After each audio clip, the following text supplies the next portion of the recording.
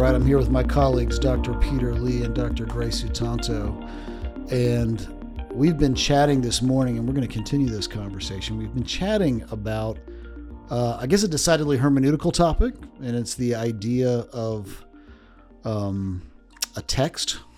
How's that for a general topic? The idea of a text, and particularly how a text creates a representation of the world, or what is sometimes referred to as a simulacrum. Okay. In other words, the world, I mean, we're used to this if you're playing video games, if you're watching a movie, or honestly, if you're reading the Bible, that every artist, every narrator creates a representation of the world that works according to certain rules, has certain expectations. And one of our jobs as interpreters of texts, and this would be both the biblical text and other texts, right, is to listen to the voice of the narrator. And sometimes that's an implied narrator who's implied by the author. It may not necessarily be the author, but, to pay attention to the voice of the narrator, to what they're choosing to say and what not to say, how they're framing pictures or not framing pictures, how they're, what they're leaving out versus what they're putting in. And that this awareness opens up a whole level of interpretation that you miss if you're merely looking through the narrative at the events that are being described. As a matter of fact, merely looking through the narrative to the events being described is actually somewhat of it's not a bad thing to do, but it's a very limited, and you might even say naive way of thinking about a text. And so what we've been talking about this morning, and we're going to try it out and see if it if this works for a podcast. We've been talking about this morning about how this is the case, not just with the Bible, but this is with every movie that you watch, every time you listen to a podcast like this one, even, or honestly, even if you're listening to, your granddad who's just really good at spinning a yarn, he's not giving you some kind of unmarked representation of the events that he's describing, but it's very marked. It's very formed and designed to communicate a certain idea. And we're always doing this all the time. And in many ways, there's one of the things we were just talking about. This is something that's particularly common today. We maybe live in the most narratological, I don't know if that's maybe the right way to say it, the most narratological moment in human history. I think we like to think of the old mythological past as the time when everyone lived according to these kind of general stories. But I don't know that even in my lifetime, I've been a part of a society that's more kind of ensconced in narrative and text than the society that we live in today. I think a lot of it is perhaps a reaction to the Enlightenment rationalist fixation on history. This idea that the only valuable or meaningful retelling of a story is a densely chronological one. That you have to make sure that it goes in accordance with a particular kind of timestamp or something like that. And I think there's a reaction towards it because now we understand that that's not how we frame things necessarily. And even though the Enlightenment wanted that kind of historicization, this chronological retelling of stories within history as the only thing towards reality or factuality, is that we're realizing now that actually that's not even how our brains work. We represent stories in such a way where meaningfulness of it perhaps could be prioritized instead of chronology. We think about it in terms of its impact upon our lives, even the way in which we rethink about our past. Yeah. We don't necessarily tell things in a chronological fashion. Yeah. We tend to communicate things in such a way where, okay, these are the most significant events in my life. Maybe it's actually my conversion, or maybe it's before that something that happened, or maybe it's after that, maybe it's my wedding or something like that. We actually recognize, just in common everyday phenomenology, that the way we narrate is not by just chronology. It's by meaningfulness, it's by impact, it's by its effects on us and things like that. And it's not a less meaningful way, and it's not a less factual way to get at reality. It could actually be it could be a more reliable way than the chronological retelling. Yeah. It's interesting to me how, we can take any event in our lives and we frame it in a narrative.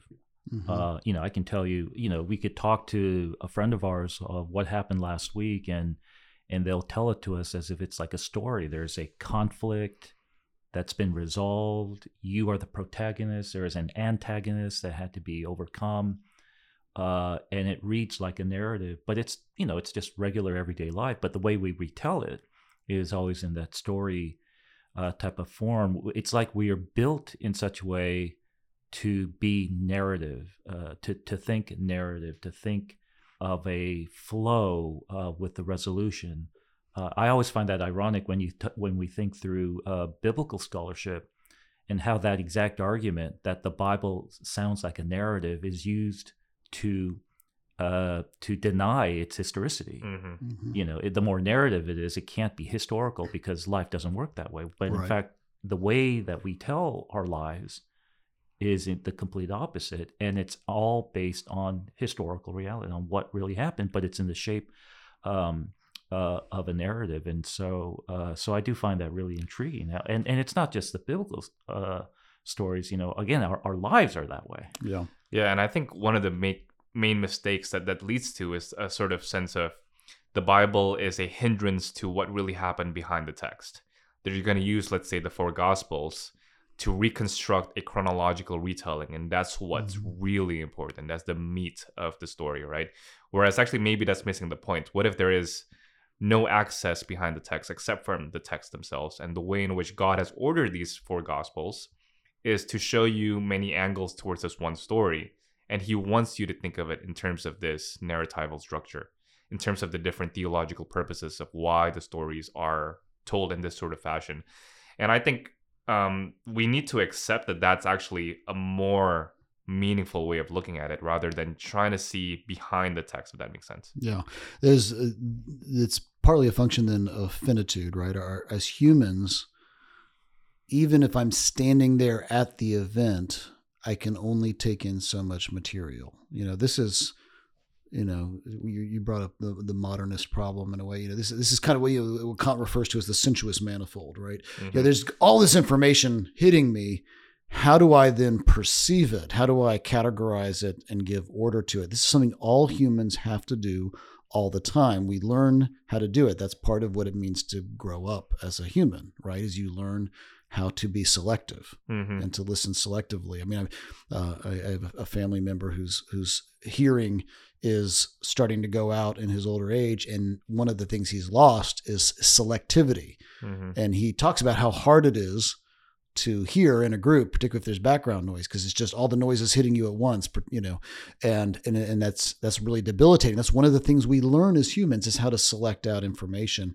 And then a good author, a good narrator, a good reteller of things takes that necessity, right, that we can only take in so much information at a given time, and starts crafting that artistically. That's what art is. That's what artfulness is being able to select out and organize and convey the information in a way that doesn't just rightly convey the events, but actually maybe draws you. This is what we think. We all have that feeling when you're watching a movie and all of a sudden you realize, oh, this is bigger than I thought it was. This is about a bigger theme than I thought. And you have that feeling of whatever it is, sublimity or wonder. And that's what artfulness is being able to convey that right. And I think that's what you're getting at too, right? With even with the Gospels, or with the synoptic text of the Old Testament, like Kings and Chronicles, you're getting these bifocal visions of these events that kind of give you 2 different approaches and ways of thinking through them, and it draws us to a richer, deeper theology. Right. And I think one of the main mistakes that could be drawn from this is to say that therefore all narrative, all storytelling, all meaningful retelling of history is a subjective vision that has nothing to do with the objectivity of the facts, right? Yeah. And I do think if you take God out of the picture, that could be a conclusion that you can tend toward. One of the things that Kant had done is to say that everything that is personal, everything that is narratival, everything that has to do with morals and meaning is a projection of the self into this incalcitrant, meaningless phenomena in front of you, right? And so, you hear this all the time of, okay, what is the objectivity of the fact on the one hand, and what is the personal interpretation of it on the other? And really, there is no meaningful connection between the two of them. It's just it's just what your truth is, and you're trying to project that into the facts themselves. That I think is a mistake, because it presupposes that the facts themselves have no personality to it. It presupposes that the facts themselves is meaningless, and that you're just projecting something into brute history, brute fact, brute history, right? But if you start to put God into the picture, you realize that actually personality goes all the way down, and that God himself, turtles go all the way down. Right. Well, yeah, that's right.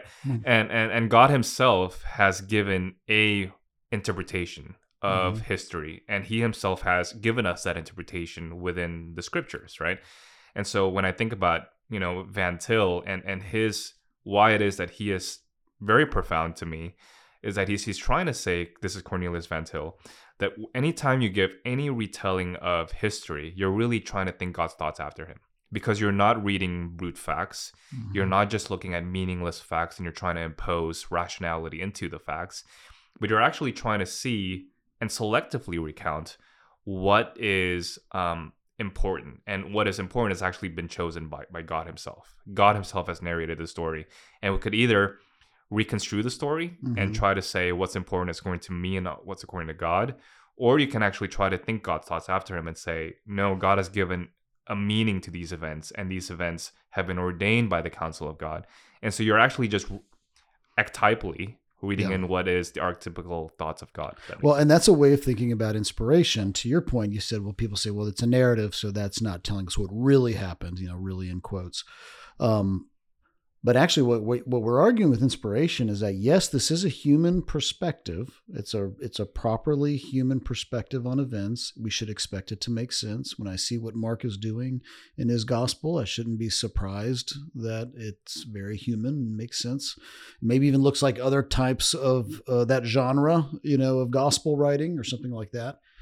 And yet, in it, because it's inspired, because it's breathed out by God through this human author, it is a reliable accounting of events. It will not lead you astray, but it will lead you to the right conclusion, not the wrong conclusion. Because properly, you could have the conclusion of an unbelieving Roman bystander or Pharisee, and that would lead you to the wrong conclusion about Jesus. Mark's leads you to the right and proper and correct conclusion, and we can evaluate that.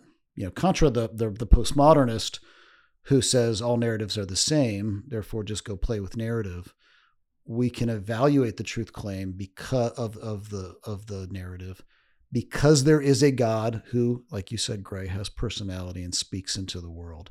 I'd actually argue, we've talked about this before. I think we talked about this with Chris Watkin a while back.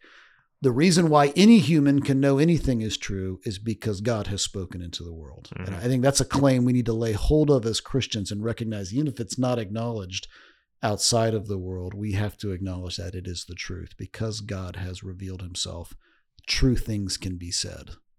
What I think I appreciate is how, the truthfulness of the inspired word doesn't have to look exactly the same, but yet they're both true. I think of, like, for example, David, the biblical David, and his portrayal in Samuel and Kings, 2 Samuel, compared to his portrait in Chronicles, is so both historically true, but day and night, opposite, just because the human author and the divine author has different intents behind the picture there.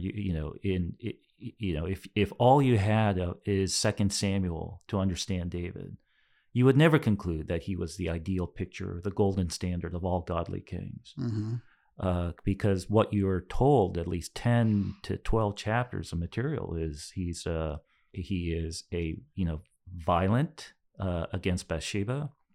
One of the contributions of the Me Too movement here has been that the sin with Bathsheba was not consensual. Most likely that was a one-sided, David wanted her, David took her, he violated her, and it's probably true.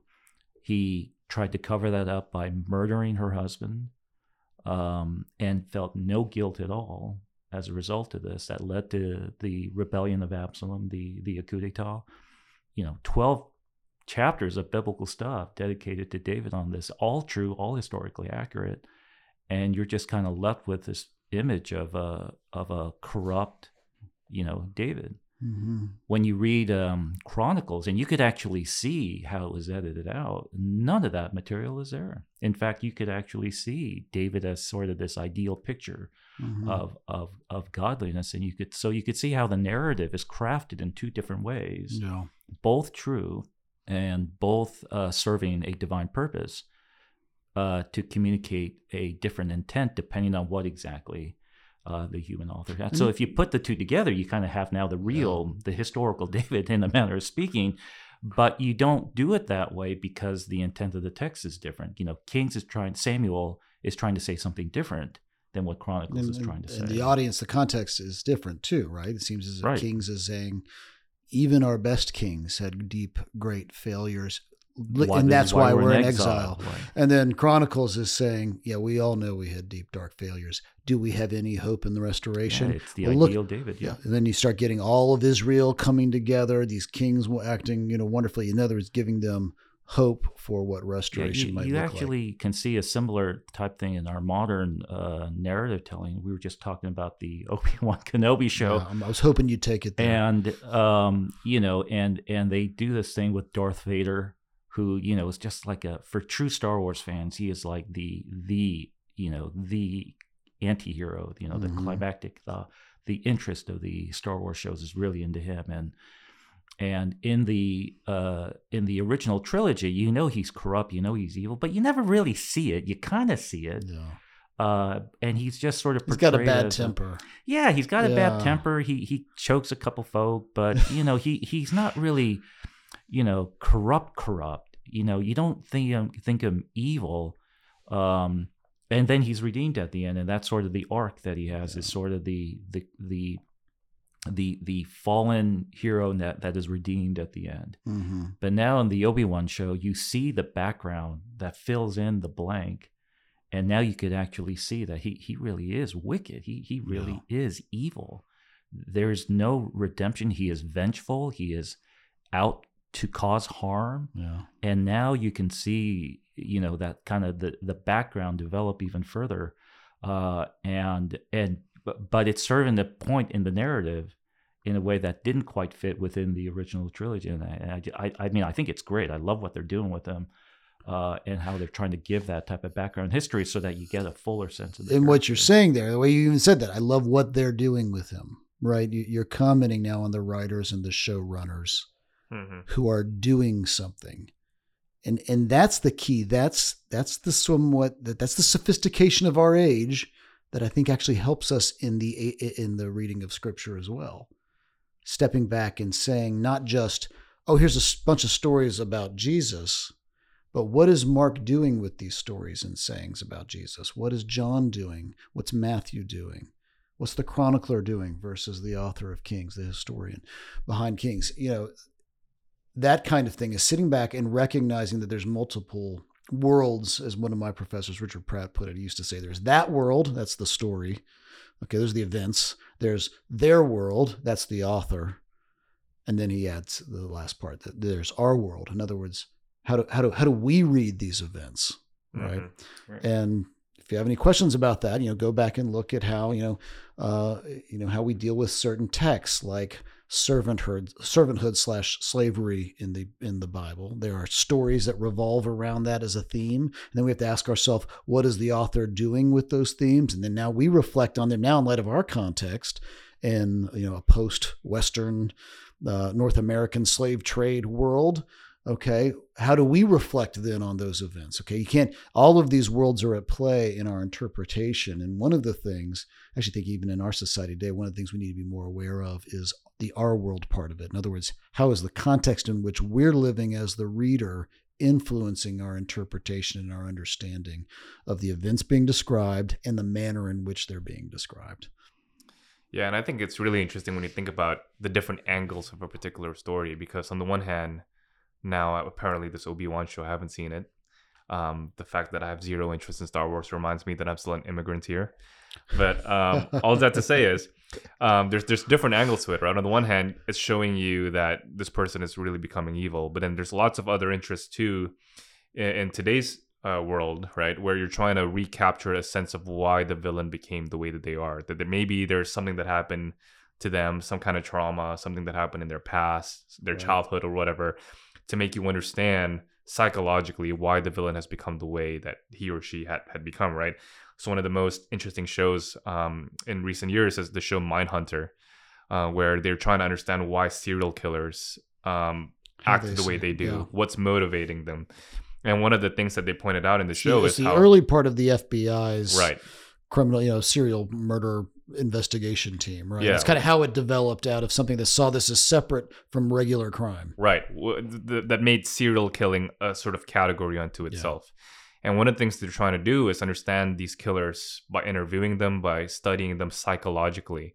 And a lot of the pushback in that show was, why are you humanizing these killers? Yeah. Like, why are you trying to understand them? This is just pure evil. But maybe they're not polar opposites. Maybe understanding them is not necessarily excusing them, right? And it's really trying to show you that actually, if you take a look at it in a particular kind of angle, you can understand it rather than... So the more narratival angles to the thing actually gets you to the reality rather than less. Mm-hmm.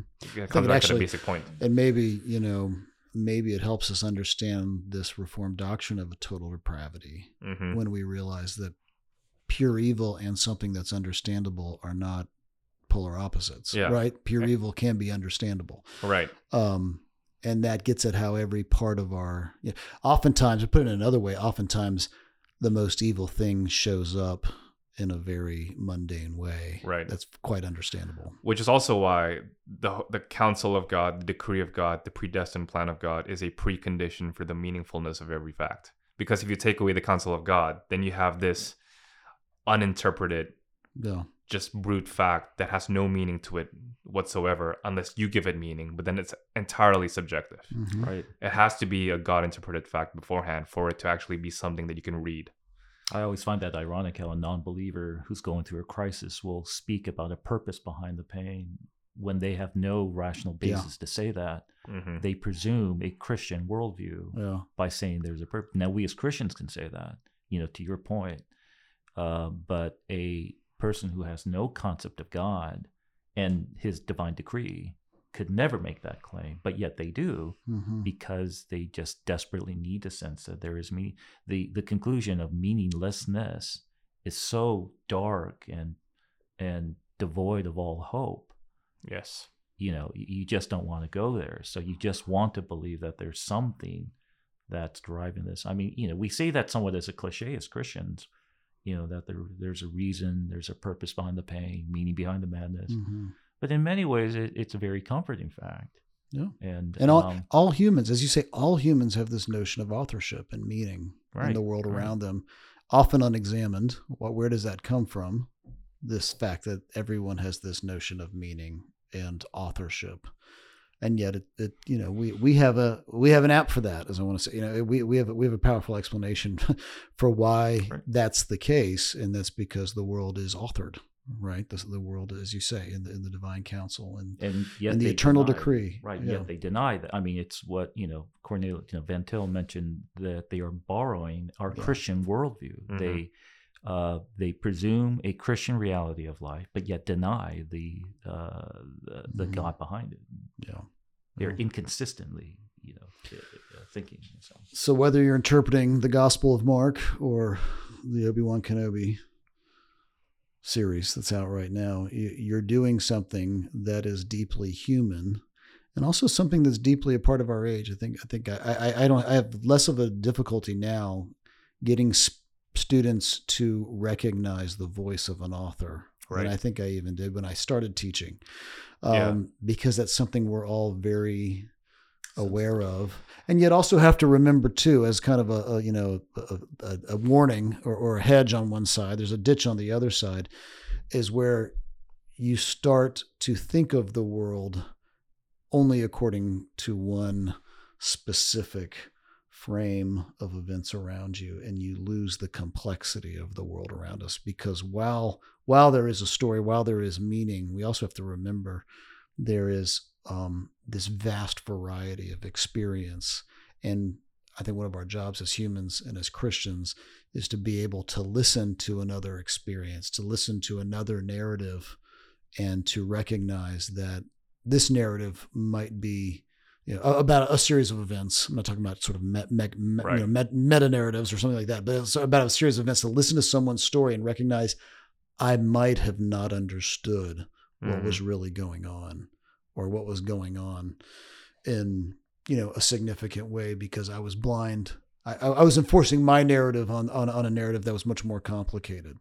And I think this is something that Christians actually we're asked to do. It's something that I think the Scripture makes claims on us in giving us multiple perspectives and saying all of these are reliable interpretations of the events. As Christians, we ourselves need to have a certain epistemological humility, recognizing we don't have God's perspective on everything, and we have to be able to listen to others. Yeah, and it's not to say that there's no objective take, but recognize that the more you push on the objectivism of things, it's the more you could actually tend towards an impersonal take on things, right? So we want an objective biography, but the more you push on objectivity, you have to ask the questions of what does it mean to be objective? What does it mean to actually recount someone's biographic detail in a personal and significant way? So you can imagine opening up a biography of Dr. Scott Redd's life here, and then the first 100 pages could be about how many... You think it would be that long? Well, okay. See where I'm going here. Okay. The first 100 pages would be on how many grains of sand was on the beach of California when Dr. Scott Redd was born, let's say in Virginia, right? Yeah. And that would be, technically speaking, objective Yeah. because it's telling you the fact of the matter, but it's not getting at the heart of the matter, the personal significance of the matter, right? You understand that when you're a biographer, when you're retelling a history, the more personal, the more significant is actually, you have to not necessarily impose, but you have to tell a story that has to do with the person's life. And it could still be objective while recognizing that the objectivity of it has to be bound up in the personal rather than pushing objectivism in such a way where you lose sight of what's really important. Yeah. And again, that's not because of deception or sin.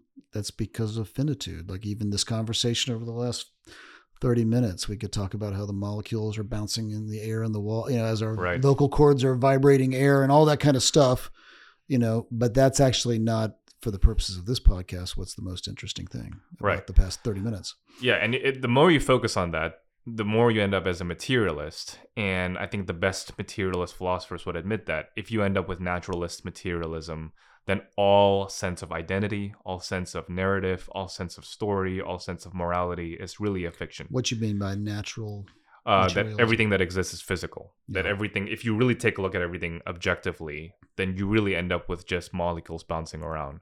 There's really nothing... Chemicals firing off in your brain, endorphins being released from glands. We're all purely animalistic creatures, right? And so anything that strikes you as narratological or meaningful is an imposition of a evolutionary error in our hardwiring, right? Mm-hmm. And so the best physicalist, materialist philosophers would actually say, hey, consciousness is a myth. Free will is a myth, right? Narrative is a myth. Everything that we feel is significant is actually purely a subjective By thing. best, you mean the most consistent. The most consistent, yeah. It sounds so positivistic, that type of mentality. Absolutely. That's what you end up with. And I think we have to recognize that, because the more we push God away from the picture, it's not just God that you have to get rid of. It's everything else. No. I actually saw a conversation, one of those kind of social media conversations between an apologist and this gentleman he was talking to was what you would say is a consistent, natural materialist. And his answer to everything, the apologist was saying, well, don't you believe there's meaning? He goes, yeah, of course I do. He's like, don't you believe this conversation has meaning? He says, yes, of course I do. Why? He's like, I can't help it. I can't help it. It's just the way things are. I just can't help it. Like everything was it's just what it is, which ultimately is also saying that there is no meaning in it. It's just chemicals firing off and mixing. And there's a term for it. They call it error theory, where like you just can't help but be in error about reality, namely the idea that you have consciousness, free will, and that there's morality out there. Mm-hmm. This is just a faulty byproduct of our evolutionary history. Mm-hmm. It's very depressing. It's not a feature. It's a glitch. Depressing. No. It's so don't be optimistic if you're a non-theist. Be consistent. Yeah, be consistent. It's like Consistently House. depressed. It's like House. But I even have to unpack that. The show house, which was your favorite show before you started watching Obi-Wan Kenobi. Yeah, no, House. For those who might remember, I forget when it was on, when it aired, but was about a medical doctor. Yeah. Who I guess it was a fictitious branch of medicine, diagnostic medicine, which I guess doesn't really exist. But basically, he is a incredibly gifted doctor who's able to solve the most obscure and the most difficult of medical issues. And so, whenever there's a crisis with someone who's having some type of a physical issue of some sort, and no one can solve it, they all go to House, and then House will look at it and somehow work through some issues, and eventually will have some type of a medical epiphany and solve the thing. He's supposed to be brilliant, but he's an atheist, and he's miserable. He's constantly looking for some sense of happiness in life, but he can never find it because he's an atheist. And it's sort of what you were just saying, Gray. What I like about the show is that it's such a consistent atheistic worldview. Mm-hmm. This is your best and most brilliant of atheists. This is what it results down to: a life of misery. Right. You can be at the top of your game, and you just don't see any purpose in life. And the irony is, the call to consistency and the term misery itself is a value judgment. Mm-hmm. Consistency is a logical normative judgment.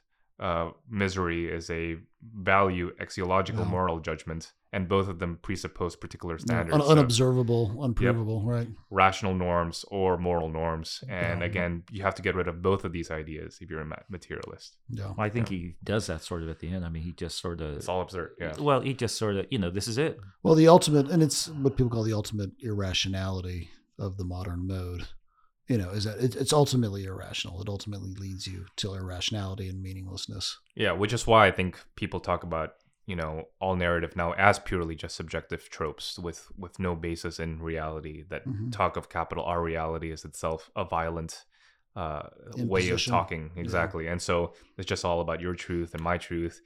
But it's all incoherent, because the moment you say that is, the idea of meaninglessness itself capturing reality. I mean, it's all becomes just psychobabble. Well, and I think that's why with the postmoderns, we have to recognize that there is subjectivity to our observations. There are frames, there are narratives that we understand the world through, and that's okay. Where we break, right? Where I break with Derrida is that there is a God outside of the system, right?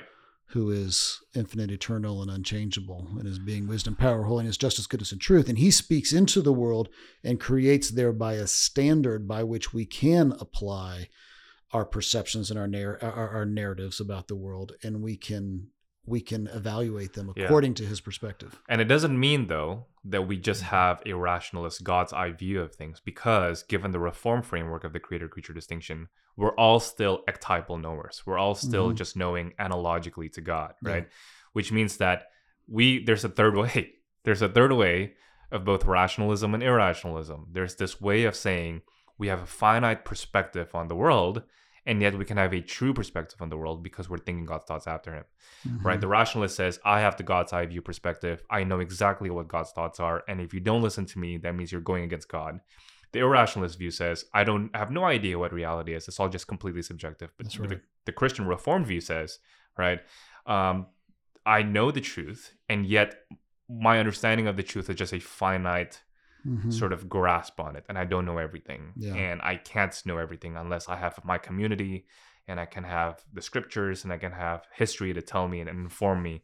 But I can therefore have this conviction that I know something about the truth, and yet have that kind of epistemic humility. Yeah. That is ectypal distinction is an important one. And the other one being, because some people would say, Socrates might say, well, that's kind of arbitrary. You're just following whatever the God says, and say, actually, it's the least arbitrary thing in the world. Right. It is the most not arbitrary. It's the most meaningful perspective because it's the ground of being. Right. Yeah. It's great. It's very assuring, but yet very humbling. Socrates' only right of polytheism is true, right? But the God that we worship is not just one God among the many. He has a say. But if there are any other gods, then they too would be dependent on this God. Yeah, that's right. Amen. Amen. So keep interpreting out there, dear listener, and when you're recognize and interpret with confidence. And when you're doing so, you're imaging God because you are an image bearer. That's right. Amen. Well said. All right. Well, let's close with that. And great having this conversation. It was very fruitful for me, and I look forward to continuing it next time. Take care.